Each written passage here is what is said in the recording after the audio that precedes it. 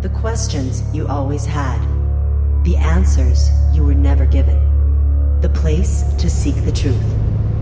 Welcome to Veritas. Get ready. Tonight we bring a kaleidoscope of topics and we'll try to make real out of this unreal world. Greetings, I'm your host, Mel Fabregas at Veritas Radio. If you want to listen to tonight's full interview and all of our material, click on the subscribe button at veritasradio.com. And if you want to get in touch with me, want to be a guest on this radio program, have a guest suggestion, or have feedback, just click on the contact button of our website at veritasradio.com. I always love to hear from you. Killing at least 49 soldiers. Thanks to surgery at the hospital procedure. And as I've mentioned a few times, you can now leave comments, questions, and suggestions with your own voice, and I may air them in future episodes. Here's an example of someone who requested tonight's guest. Here's our friend Melissa with her message.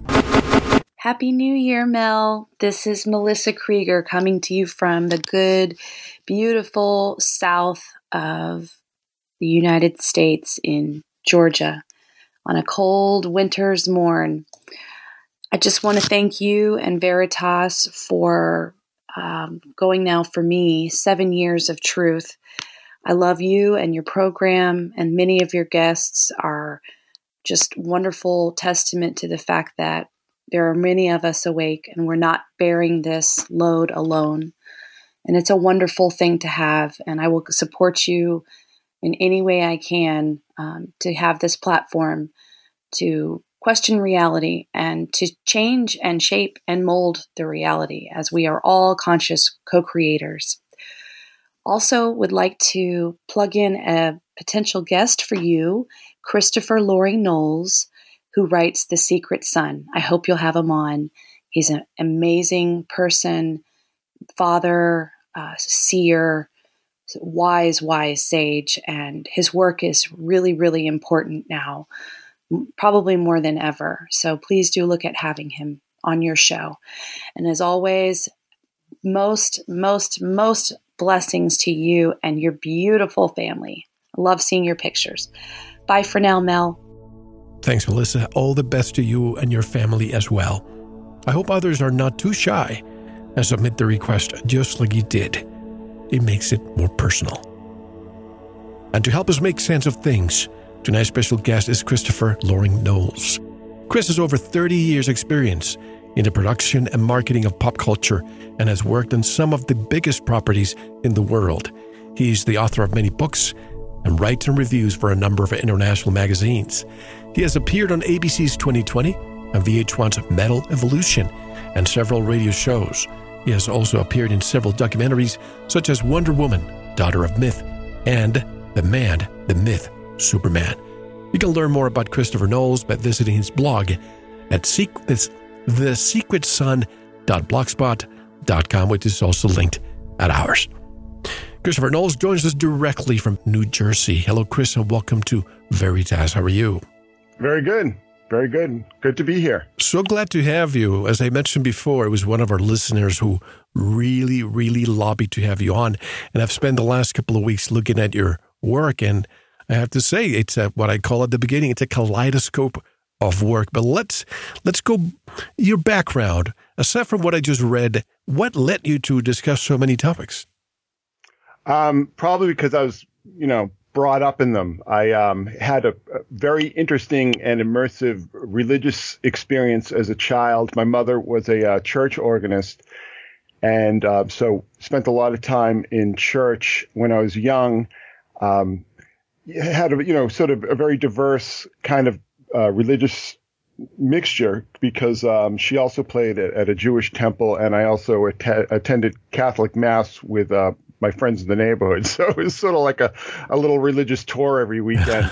But, I was really obsessed with comic books. We were pretty poor, and comic books, were cheap. I mean, 20 cents, 25 cents, and back in the day, that you could spend an afternoon with that. So, I mean, I really got into comics, really obsessed with comics from a very early age. I actually taught myself how to read at age 3 with a Superboy 80-page giant. I Wow. still remember that. I still remember when I finally figured out that, these things, make sounds. And then very early on, I went to work for New England Comics, who are probably best known for the publishing The Tick.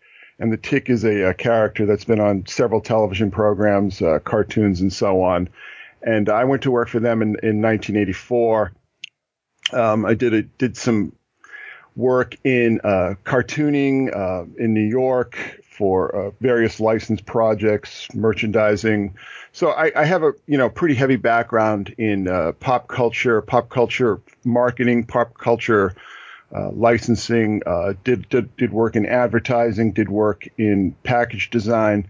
So I really came to understand how all these cultural memes that we are bombarded with increasingly in our culture, how they are created, how they are packaged, how they are managed, how they are brought to market, and how their popularity is sustained. So, having this background from my teenage years, really, I began to sort of apply that knowledge to things that I began to notice in pop culture and in the media and in politics, which is essentially very ancient mythological themes sort of constantly replaying themselves, appearing in places where they don't belong, manifesting themselves in places where they shouldn't be. And I mean, for reasons that I won't go into, I also had a very conspiratorial bent from a very early age, began to see the world as not what it appeared to be for very, very personal reasons. And that also played into the way I began to see things. And started getting into UFOs in, let's say, 1990. I was working in New York and had a friend who's a writer and was really into ufology and so on. So I got into that through him. So it all sort of, built. And of course, that takes us into the 90s and the X-Files and things like sightings and, very much part of the culture. And then it was a internet, not very early adopter, but I got onto the internet around 92, 93 and started checking out all ufology and all. That was pretty early. That's probably the BBCs, though, the bulletin boards before the internet. Yeah, well, actually, I had a 24 BPS modem. Yeah. 2400. And, when I finally got 55K, I thought I was like, on the space shuttle. Right.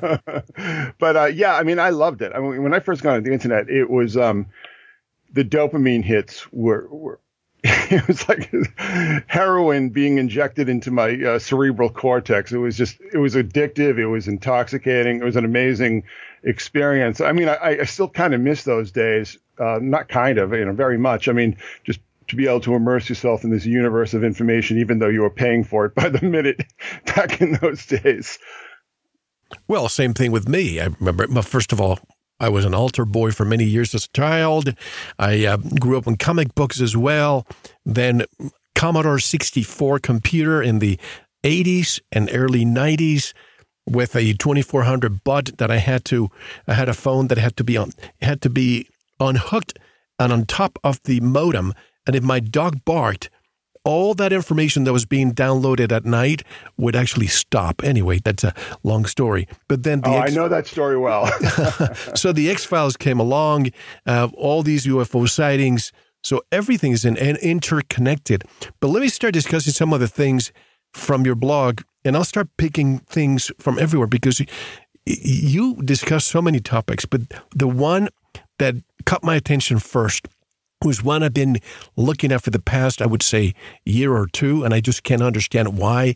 The siren, the mermaid symbolism, and the rising archetype. There's a movie out there, I haven't watched it yet, The Shape of Water. I saw the trailer. But the first thing that came to mind was, and that, Ariel, was how I met your mother, if you know what I mean. Yeah, that's a great line. I'm stealing that. So what's up with the meme, mermaid gymnastics? What are they pushing? Oh, that's an excellent question because it's just everywhere. It seems to be, what I call an emergent archetypal dominant, which is basically like an over theme, an earth theme that subsumes so much. Let me give you an example. Say that, like a god like Isis in ancient Egypt. Isis was actually a fairly minor local goddess who came to absorb a number of other goddesses' roles and functions, and to the point where in early Roman imperial era, I mean, she is ruling the Mediterranean. She becomes what I call an archetypal dominant, that the great mother figure starts from a rather obscure origins, and through a process of syncretism and osmosis and cultural exchange becomes a figure that really has very little to do with how she started out. Now, the siren is not unrelated to Isis and figures in that lineage, but the siren is a character that I believe personally represents the age of Pisces, because we began to see goddesses, specifically Atargatis, who is in that lineage that we can trace back through Astarte and Ashtoreth to Ishtar and Inanna, represented by the constellation Virgo. But there's a lot of star magic involved here. Now, with the siren, the classical siren is the two-tailed siren, and I believe that's a representation of the two fishes of Pisces. So I believe that when these dominants arise, that there is an element of star magic, of astrology, but there's also a very deep and very hard to trace element of conspiracy, of collusion, of cultural engineering, of social engineering. And in the case of the siren, I believe what we are seeing is that the siren has either risen or has been chosen as an archetype to represent this new age that we're all being dragged into rather suddenly. I mean, we heard all these things about transgenics and robotics and transhumanism and all these kind of ideas that were theoretical or maybe even imaginary for a long time. And then all of a sudden we're seeing the application stage. And for some reason, the siren is becoming a symbol of this. And I believe that part of this is due to the fact that the siren is a transgenic creature, a transgenic being, either in the original conception where it's a female combined with a bird, and now with this mermaid thing. So, I mean, this mermaid thing is just being pushed and pushed and pushed and pushed and pushed everywhere. And it's being pushed from very interesting places. For instance, the BBC and all these major corporations, these major conglomerates, even through governments. So I think there's a natural interest in things like mermaid, but I think there's a very heavy and rather unsettling top-down element to this that, for instance, Starbucks. I mean, what does a mermaid have to do with coffee? Nothing. There's no association. But everywhere in the world now, increasingly, we see that siren icon. And even like the Starbucks coffee logo has been removed. And basically what we're seeing reminds me of how certain cult centers, say in a city like Alexandria, would hang out icons of their goddesses or gods, to attract people. And it's very much like that. It sounds kind of insane in some ways. And a lot of people might have trouble putting the pieces together. But what we are seeing is, basically a large scale social engineering project that is riding on the backs of this icon. But what is the end game there? Because I remember seeing a few years ago, I think it was Animal Planet, that had a a documentary, it almost looked as if they were trying to portray mermaids as real. This push, Oh, you remember that? That's still going on. I mean, there's another program, and we're also seeing all these, Facebook and YouTube videos. Oh, this is a real life mermaid. This is a real life mermaid. Right.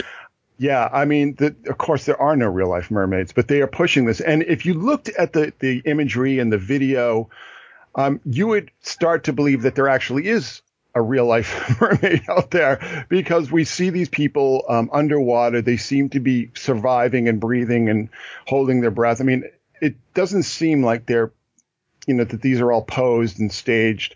It seems like we're capturing these mermaids in their natural element. I mean, I think the ultimate, and I've been saying this on the blog along, I think the ultimate end game here in this regard is transgenics.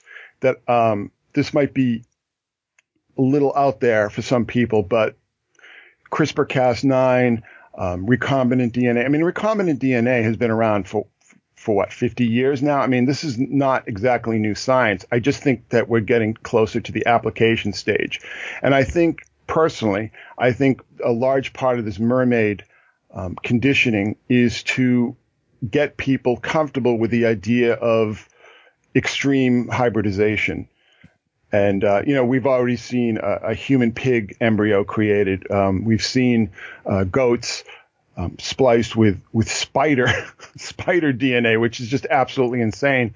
I think there are probably a lot more of these things going on in labs that we're not hearing about. I also believe that a lot of these strange creatures that have been washing up on beaches all across the world are transgenic creatures that have been unleashed, let out into the wild, so to speak. So I think that transgenics is a much bigger deal than we're being led to believe. I mean, we're hearing about transgenic GMOs, transgenic crops, but I think that, the biological aspect of this is a much bigger deal than we're led to believe.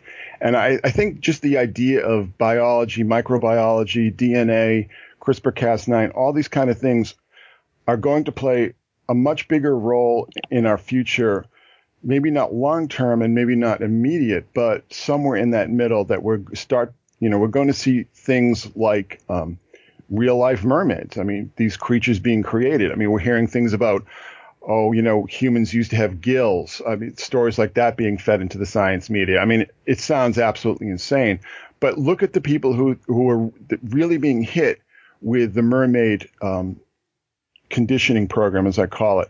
I mean, it's basically young girls, somewhere between 5 and 6 and 12.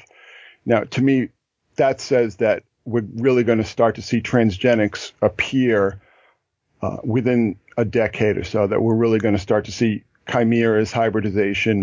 Wait a second. You just hit the nail right on the head, because as you're talking, I'm thinking that's exactly what I've been thinking, but this is not about my opinion. It's yours and your research. And I was thinking in my mind, the advent of chimeras. I wonder if in the past, when it used to be mythological characters like the manticore, all these, half horse, half human, Centaur, and all, Pegasus, Centaurs, Pegasus. If that was indeed reality back then, and something happened, there was a cataclysm, and all that knowledge went away. But in the past, if we had that, I know we can't find it in the fossil record, but could it be that we had that in the past, and now we're trying to rediscover the same patterns? I believe so. I'm not a scientist, and I'm sort of seeing this from a distance. But what I'm doing is that I'm trying to map the way the symbolism and the messaging is proceeding, and from that vantage point, I absolutely see this as setting the table for chimeras, for the emergence of chimeras. Chimeras are a reality. There are such things. They're being created and released to the public in sort of, the embryonic stage, the stem cell stage. But if you really start to look at the science, and as many people who say that they love science and they're all about the science and all this kind of thing, I mean, I don't think they really pay attention to what science is actually telling them. Because in this case, we're seeing so much of this. And for instance, I just saw a recent story in Futurism about how, human biology can be engineered to interface with electronics. I mean, this is insane, but this is being put out there, in scientific journals. And I hate to connect this because I know some people may take offense to what I'm about to say, but with this push of the transsexual, transgender, transethnic, some guy somewhere said, today I feel like a female Filipino lady. What about if tomorrow, and this is something I discussed with another guest the other day, I forgot the actual term, but it's trans-disabled, somebody who says, I feel like I'm a disabled person, I'm going to use a wheelchair. Well, now they're going to start deriving disabled benefits? Or what if somebody says, I'm 30 years old, but I feel like I'm 70, so you need to agree that I'm 70. Or people who say, I feel like a cat or like a dog. And what if in the future people who have money pay another country where ethics might not be, an issue, and they may say, I want you to inject something in me so to start changing me into some other species. I mean, the possibilities are endless, Chris. Oh, it's already begun. I mean, this isn't speculation. There are companies, and I think the government tried to sort of put the kibosh on it, but I believe it is still going on. For instance, I believe there's a company called Odin, and I think they're in Los Angeles, and they're advertising do-it-yourself CRISPR kits where you can start to modify, go into each line of code in your DNA and cut and paste. I mean, it's happening. It's not in the future. It's happening. And it's the kind of thing where these kind of changes are so intentionally gradual and so intentionally stage managed in a way that you sound like an idiot if you try to point it out or you try to object to it. It's like, oh, you're against this, you're against somebody who thinks they're, a cat or something, or marries a ghost. I mean, all these kind of things. I mean, it's like, well, what's wrong with you? Just leave them alone, let them be who they are. It's all about freedom and stuff like that. And that's fine. I mean, what people want to do with themselves is fine by me if they're not hurting anyone else. But I'm worried about these things being weaponized. I'm worried about this all being, again, stage managed, all being very top down, all being introduced into the culture as a way to further an agenda that has been in the planning stages for a very long time. So in this regard, things like, the trans movement and, the things you allude to, like this kind of very silly transracialism and things like that.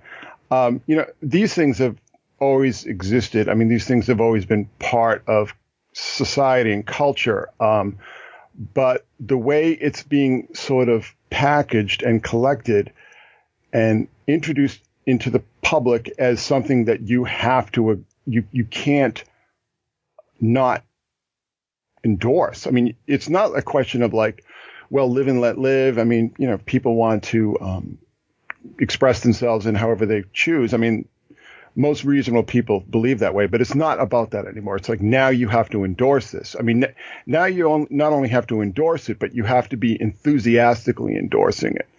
And that to me is a clear red flag that we are seeing something being rolled out.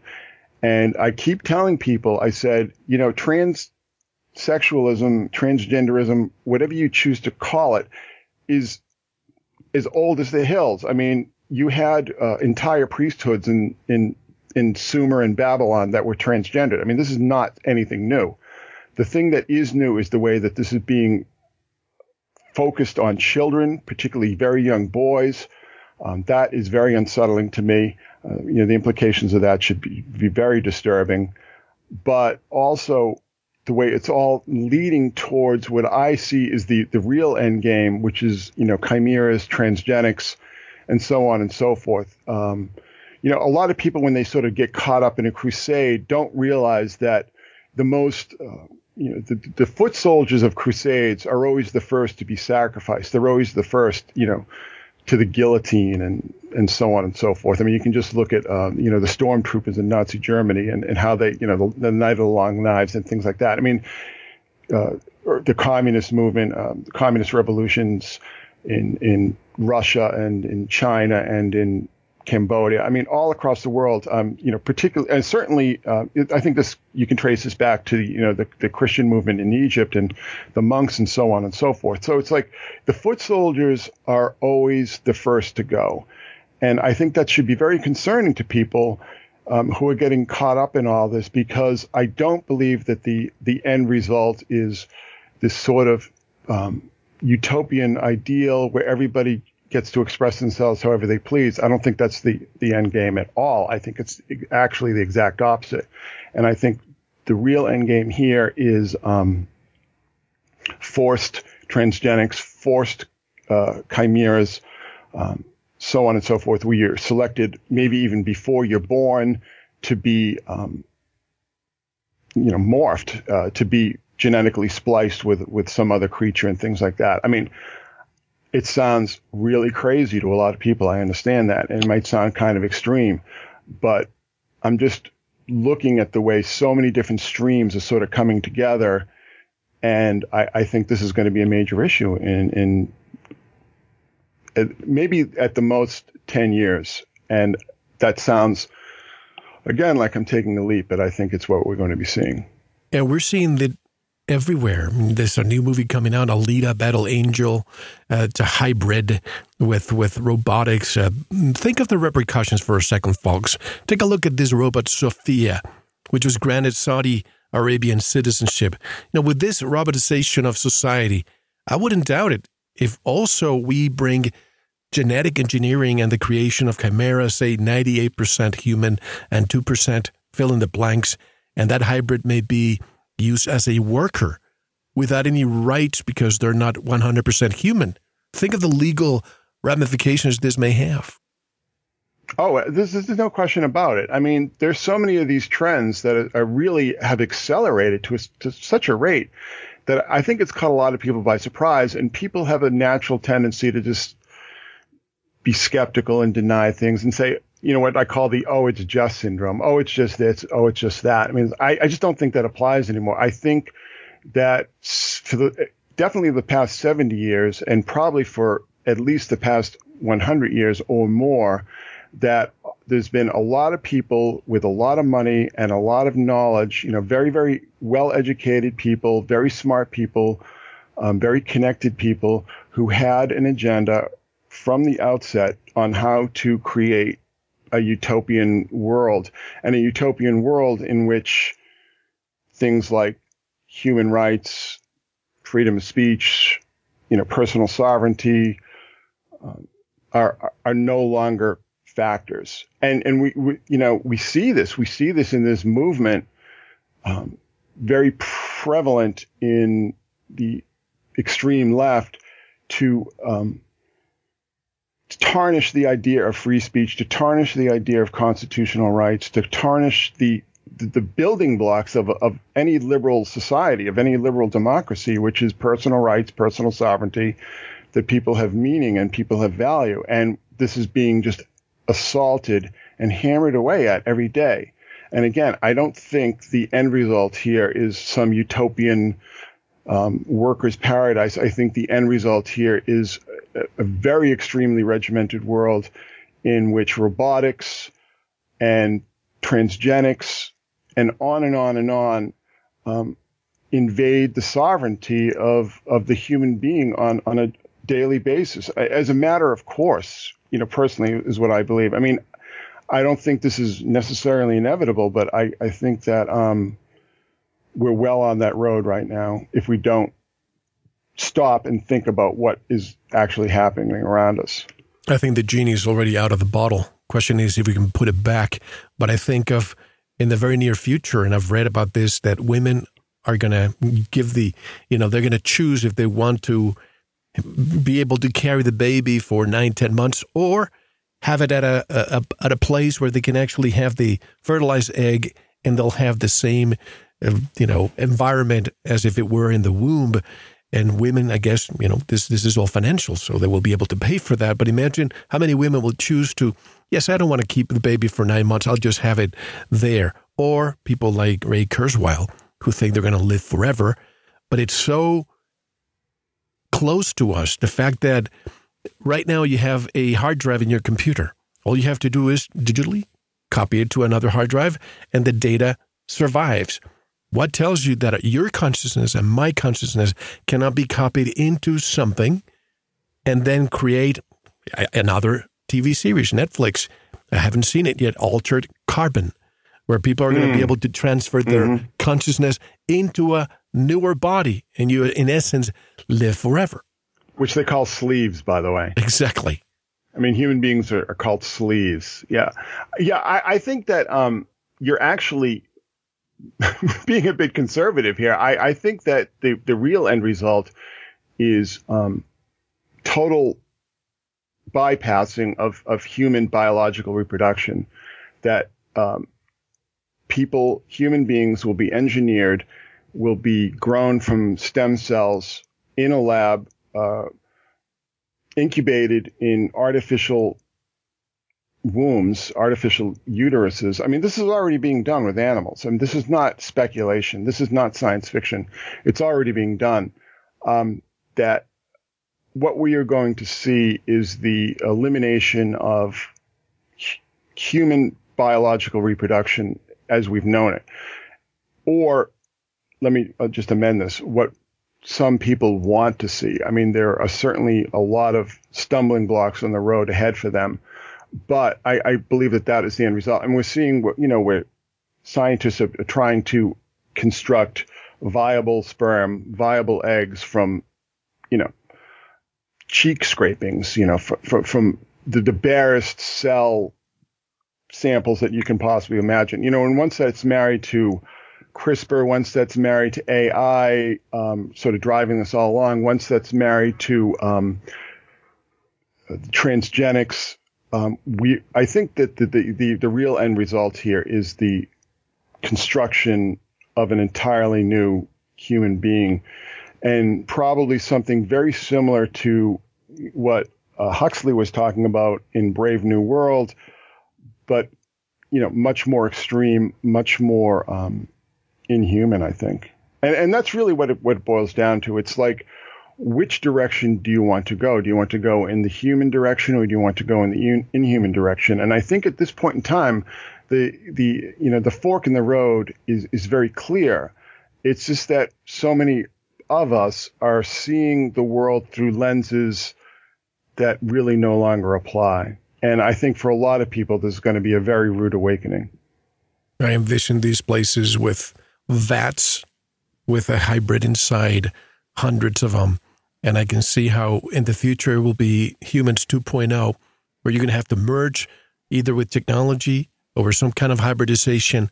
Otherwise, humans 1.0 will be left behind. And those people in the new society will be the ones who would prevail. I hate to see that, future, but it seems that we're heading that way. It does seem like we're heading that way. And it's interesting because there's, for instance, there's a new Star Trek series on called Star Trek Discovery. And the interesting thing to me about that is that we have a cyborg and we have some alien creatures, but then we have, recognizable human archetypes and human genotypes represented on the ship, on the bridge, in these stories. I think this is just completely misreading the future. I think that by that time, in 2 or 3 centuries from today, that nothing that we recognize as human would be on the bridge of a starship, if such a thing will ever exist. I don't see it happening if things continue on the road that they continue. I mean, I don't want to sound fatalist, and I don't want to sound, like a doomsday merchant here. I mean, I think that there is still time to circumvent this reality from emerging, but I certainly see, and it's not even like you need to delve into, the deep, you need to go back to the alt conspiracy days, on Usenet. I mean, you don't need to do that anymore. I mean, it's all being brought out into the open now. It's all being discussed on mainstream pops, not just scientific journals, like The Lancet or Nature or something. I'm talking like pop science, for instance, Popular Science. I mean, all these magazines that are marketed towards non-scientific people who are interested in science like myself. So it's not, I'll give you a great example. And this is something that I think a lot of people who are interested in advancing, this transgender issue should just keep in mind, is that I read in MIT Technology Review that there is a woman who is basically engineering the cow genome so that only bulls are born, that only bulls are born to a certain type of cow, and that these are creatures that are not only male but genetically engineered, so that they're bigger and they're stronger and they're more vigorous, and they produce more meat and all these kind of things. But it's like if they can already engineer something like a cow, which for all intents and purposes is identical genetically to a human being, there's maybe a 5% genetic difference there. I'm not sure. But if they can already engineer this so only male animals are born, what are we looking at down the line? I mean, what is the end game here? What is the plan? And if they can create artificial wombs and artificial eggs, as well as artificial sperm, how do they see their future? I mean, who is, the future human in this calculus? I mean, who is the ideal representative of the human race? I think these are questions that nobody seems to be asking, partly because they've been shamed out of asking these questions by very well-funded pressure groups. But, there's also sort of a cultural stigma against this. But we'd better start asking these questions. And we better start asking these questions without, the implicit kind of adoption of homophobia, of transphobia, and so on and so forth. I mean, taking that kind of baggage is not the way that you want to proceed with this. You want to proceed with this, as an open-minded and accepting person, but you're also an open-minded and accepting person who is deeply concerned about what plans are being hatched by extraordinarily powerful and extraordinarily wealthy groups that we don't even know. We don't even know who they are. I mean, we can't trace them. They're completely unaccountable, but they're bringing money into universities and into laboratories, and have what some people would see as an insane agenda. But you see, you try to have this conversation with John or Jane Doe, and immediately you'll be labeled a conspiracy theorist. You've been reading too many comic books, science fiction. You wear a tinfoil hat. But when it's too late, it's when they'll say, well, I remember having that conversation with Chris a few years ago. Gosh, I should have taken him seriously. Do you go through this? Oh, of course. Yeah, absolutely. I mean, with my own kids. But that's the difference between somebody who does the actual research and somebody who just sort of scans the headlines on their social media feed. I mean, the people that you're talking about are not necessarily people who have looked into any of these issues with any kind of even curiosity. It's like, I did a series of posts a couple years ago where I was looking at, and it seemed to me like some kind of social experiment almost, with just like these absolutely outrageous and ridiculous pseudoscience articles were being pumped on Twitter and on Facebook and this whole thing, this ifls.com kind of mentality. And the interesting thing is that the headline would state, you will live to be 1,000 and have 2 brains or something, absurd like that. But so that would be the headline, and people would sort of read the headline, or they'd read the sub headline, and it would sort of bolster that. But like when you went into the text of the article itself, you began to see that nothing like that would ever happen, that this is just some crazy idea that some scientist had after a bong hit session in the faculty room. It was just complete and utter nonsense. It was baseless, and it was, some journalist making an extrapolation on a theory that just had no practical application. But we just saw this over and over again, and it seems to have curtailed, but which sort of speaks to me is that this was some kind of experiment being run, maybe some data mining or something like that. I'm not exactly sure.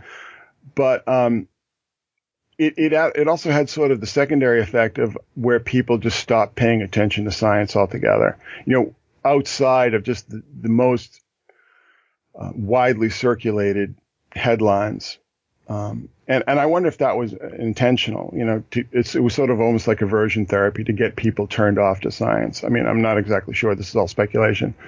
But the difference between people who, say things like, oh, tinfoil hat conspiracy, so on and so forth, and, people like ourselves, quite humbly, is just the difference of actually reading the actual articles, and not like reading the articles in some peer-reviewed journal. I mean, just reading the actual articles in, Discover magazine even, or, just some sort of pop science journal. I mean, once you get past the headlines, you get actually, the actual complexity of the issue. You're going to start to get pretty paranoid, I think. By the way, I'm in the process of contacting a gentleman with the name of Chamath Palihapitiya. He was a former executive for Facebook and one of the people behind the programming. And he says that we are being programmed. He doesn't use Facebook. He does not allow his children to use it. And he says that we're being programmed for the worst. He's actually saying that Facebook is responsible for destroying how society works. Think about it. You go to any social gathering, you go to a restaurant, and you see all these kids with their phones on vacation. This is not the way society used to work. At least you and I remember one foot at a time where we didn't have the internet, and at a time where we have all these gadgets and social media now. What's going to happen to future generations that don't know how we grew up? We understand the difference, but they don't. Well, it's funny because I did a series on the blog called Lucifer's Technologies. And basically what I was doing is that I was looking at, for instance, Philip J. Corso's book, The Day After Roswell. Yeah. But I was connecting that to the way things were being discussed. You'll remember this, and maybe some of your listeners will remember this, but back in the late 90s, when, before Corso's book came out and just sort of poisoned the well, but there was a lot of talk about reverse engineering. There was actually a very interesting television documentary hosted by Stacy Keach on the topic. And, this was really something that people were discussing because so much of this technology was just showing up out of nowhere. And people were like, what is going on here? What's happening? And they started to think back on, say stories like reverse engineering from Roswell, things that had been sort of bubbling up in the UFO conspiracy underground for a number of years. So what I began to do is I began to look into these stories that were circulating at the time. I looked at where they were coming from.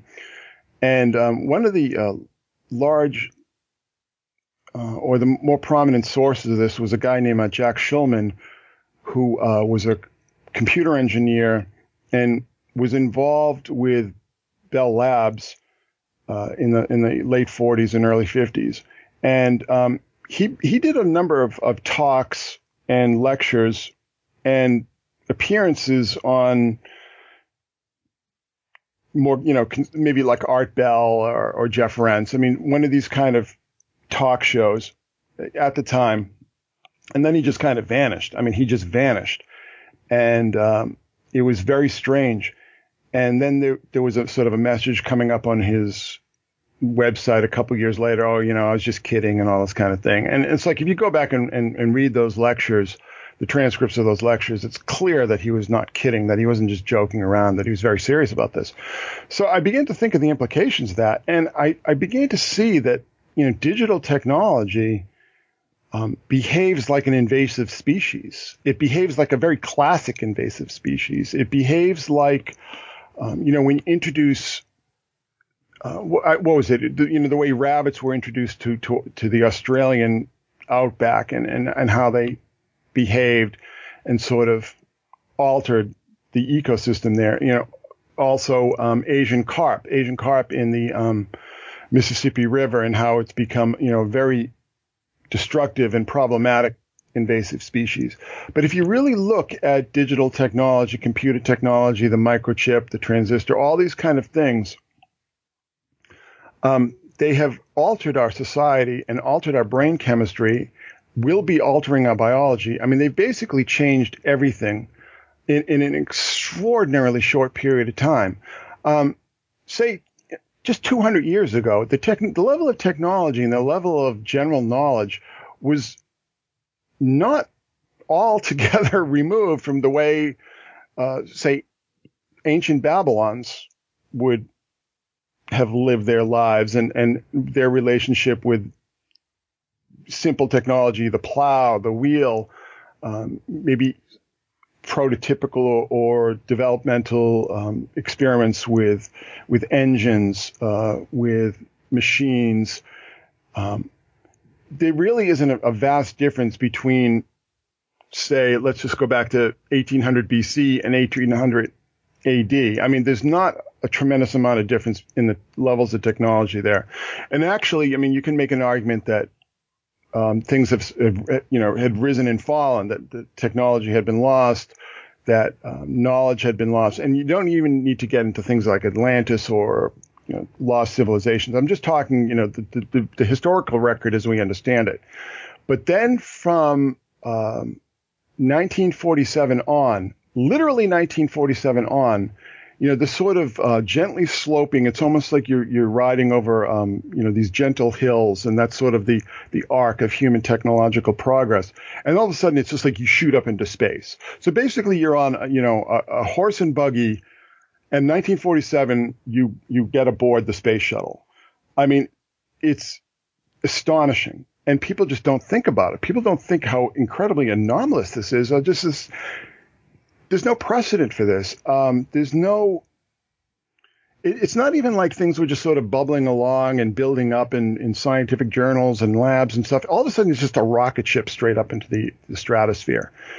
And the way that technological change has begun to alter our society is, fragmenting nearly every institution, nearly every traditional grouping of human beings that gave life meaning and purpose is being just hammered away at relentlessly, and that there is this future vision of inhumanity, of most of the work being done by robots, human beings being altered by transgenics, which is really just a fancy word for eugenics, if you really think about it. Transhumanism is eugenics. I mean, let's just be clear about that. Transhumanism is a politically correct term for the old eugenics. I mean, you'll even see people in the transhumanist circuit, in that orbit, make very guarded and circumspect references to eugenics.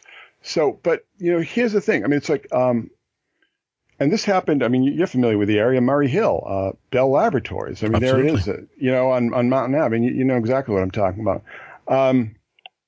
It just completely changed everything. And what I keep harking back to, and what it keeps reminding me of, is the Star Trek film First Contact, where the Borg come to invade Earth and get involved in, this huge battle. And as the tide turns up and the Borg look like they're losing, they send this pod out, and it goes through like this temporal distortion. And the next minute, the Federation, the Star Trek, they look down and see the entire planet is Borg. The planet Earth is now Borg. And it almost seems to me that it's almost like a kind of, technological panspermia, because there are fringe theorists, John Lilly, for instance, who believe, who talked about the solid state intelligence, that there was this very hostile force that was a self-replicating solid state intelligence that was eyeing, our planet, that was going through the galaxy, conquering biological entities, so it's basically silicon-based entities colonizing and eliminating carbon-based entities. So I often think about these things. I mean, this is really on the far fringes of speculation here. But how else would we imagine it would work? I mean, how else would a extremely technologically advanced society, maybe so technologically advanced society it's not even something that we would even recognize as such. Maybe it's just entirely cybernetic and entirely silicon based, and so on and so forth.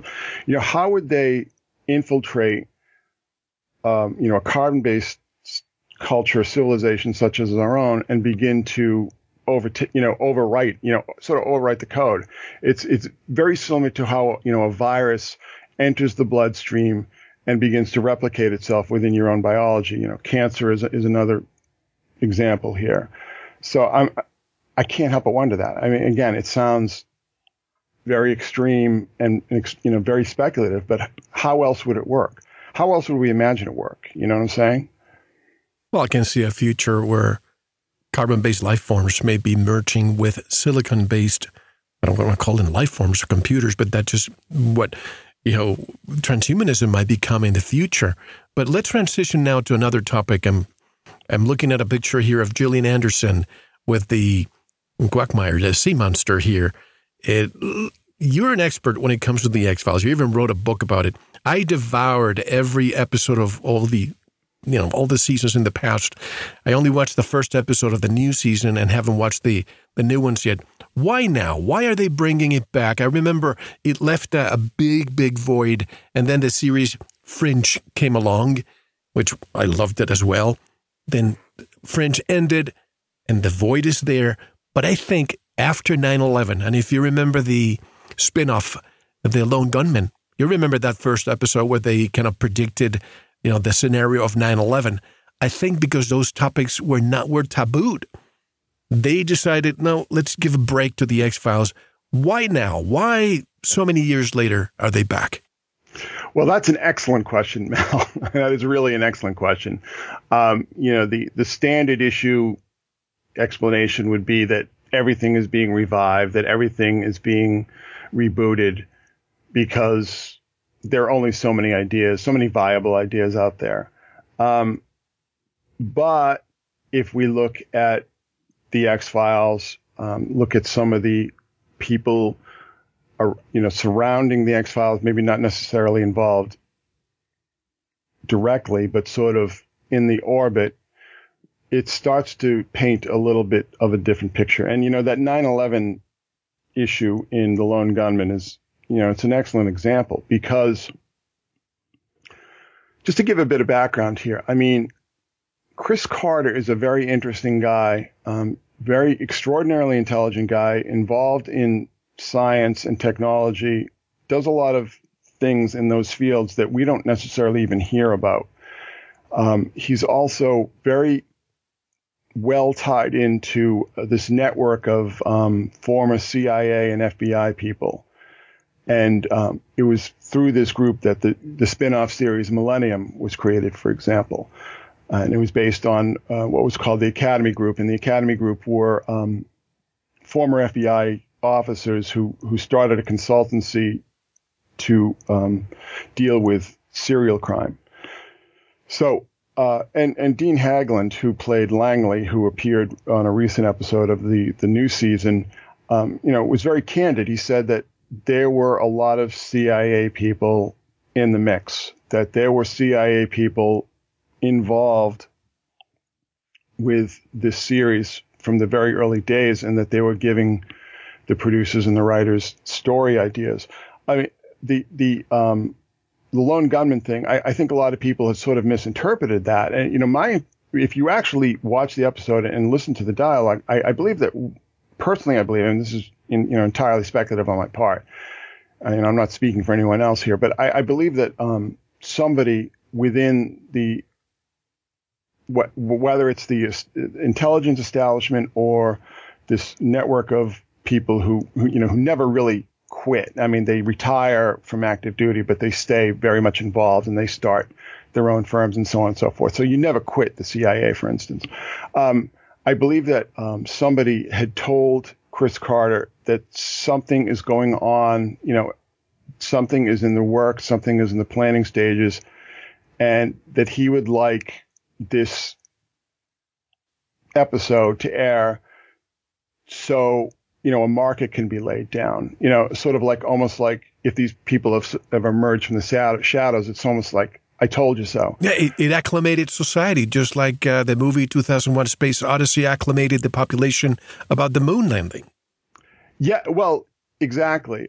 So what it's saying in the Lone Gunman episode is that, there's a character who is a retired intelligence agent who's the father of one of the main characters, and he has to fake his own death and go underground because there's this whole project in the works to blow up the World Trade Center and use that as a pretext for launching a series of elective wars in Islamic countries and so on and so forth.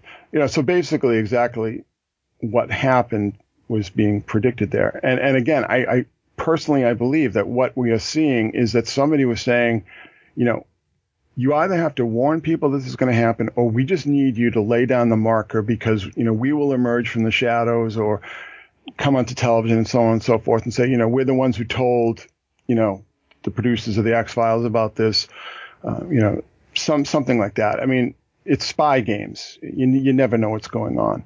But by the same token, I mean, so much of what we see, particularly nowadays, is being manipulated by, intelligence agencies and the military. I mean, this isn't conspiracy theory. This is mainstream news. So as far as why the X-Files is emerging now, I think that it makes sense if you look at the deep state war, the civil war that's going on within the deep state. I think that this isn't something that just popped out of the ether with the Donald Trump campaign, maybe say starting in 2015 or so. I think this is something that's been going on for a while. And I think that, various parties of interest, within the intelligence community find the X-Files to be a useful venue for, airing ideas or airing particular conflicts, involved. I mean, I'll just give you an example right here, is that I was talking to a guy, former intelligence agent, by the way, and publicly so. And, we were talking about the X-Files, and he said, I only like the mythology arc, which is the arc with the black oil and the aliens and stuff. And he said, because it's nonfiction. And I was like, okay. So basically what he was saying is that, like, the mythology arc, and, fans of the X-Files know the difference. There's Monster of the Week episodes, and then there's the mythology. That the mythology is essentially is nonfiction. So, wow. I mean, what a thing to say. But, one thing that I've done on the blog, and in the Facebook group and so on over the years is like X-Files Reality Alert. And it's like so many examples of things that were X-Files storylines in the past become mainstream news several years later. And, we just see this all the time. And so that sort of speaks to me that, not only were these guys like really good writers and really intelligent and really did their homework, but I think that they had, little birds whispering into their ears, so to speak. Well, I read this today. Somebody emailed this to me. I'm not sure if this is referring to the newer episodes or an old episode. It's episode 409. That would place it in what season? Would that be season 10 in your opinion? Well, no, the way that's written, 409 would be season 4, episode 9. Okay, well, this is from back then. What's happening right now with the FBI, everybody knows. It's deep state. So this episode shows Scully testifying to Congress that the FBI has a hidden secret society and they are corrupt to the core. Fast forward to 2018, that's exactly what's happening right now. Is that synchronicity? Yeah, that episode is called Tunguska, by the way. Tunguska, okay. Yeah, and that's a reference to the explosion or whatever happened in Russia. Yeah, whatever it was, UFO crash, comet, antimatter. I mean, who knows what actually happened there? But yeah, exactly. I mean, that's exactly what I'm talking about. That's exactly what I'm talking about. That there was this conflict, I think you would say, within these intelligence agencies that somebody was using the X-Files to air, what they would call sort of a limited hangout. And that's why I think the series is back. And if you watch the opening episode of the revival, I mean, wow. It's like telling you, have you seen that? Absolutely. That very famous scene with Tad O'Malley. Right. Joe McHale, talking exactly what's happening, exactly what's going on. And again, I see this as like somebody within the intelligence agencies is, telling tales, what I call telling tales out of school. And I think there are sort of a number of examples of this kind of thing sprinkled throughout the entire history of pop culture as we know it. For instance, I did the series on Beauty and the Beast recently, and the woman who took this very obscure French story and made it into a cultural phenomenon was married to a notorious intelligence agent, specifically a French intelligence agent who was actually a double agent for the British. So that's how Beauty and the Beast emerges into the culture 300 years or so ago through this very interesting secret society, intelligence agency connection. Let me end this segment with this after what you said about the X-Files. Yes, that first episode was incredible. So, all the truths that were told in just a couple of minutes there. The way I see it, I think the intention is to put this in people's subconscious mind.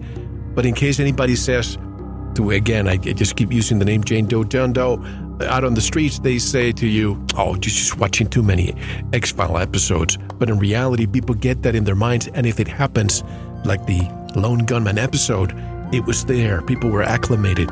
But when we come back, folks, we have so much more to discuss. There's another show called Mr. Robot, and they discussed Ashley Madison, the Ashley Madison situation months before it was in the news. And remember, all these shows are recorded 6 months to a year before airing each season. I also want to discuss something that people are not questioning.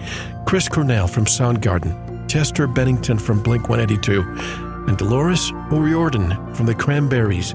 I want to know if there's a correlation, if there's a connection between their untimely deaths. And I think you've done some research about this. Chris, how can people learn more about your work? Just go to secretsun.blogspot.com. And get ready for one-stop shopping. Yes, and get ready for a download of information. I've been just devouring all that, and I'm only going to be able to scratch the surface tonight, so hopefully we'll have Chris back in the future. But when we come back, let's discuss so much more. This is Mel Famagus, and you are listening to Veritas. Don't go anywhere. Thank you for listening to the first part of this very important Veritas interview. To listen to the rest and all of our material, proceed to the members section or subscribe at veritasradio.com. Don't forget to visit the Veritas store for MMS, hemp oil, pure organic sulfur, and other great products. Thank you.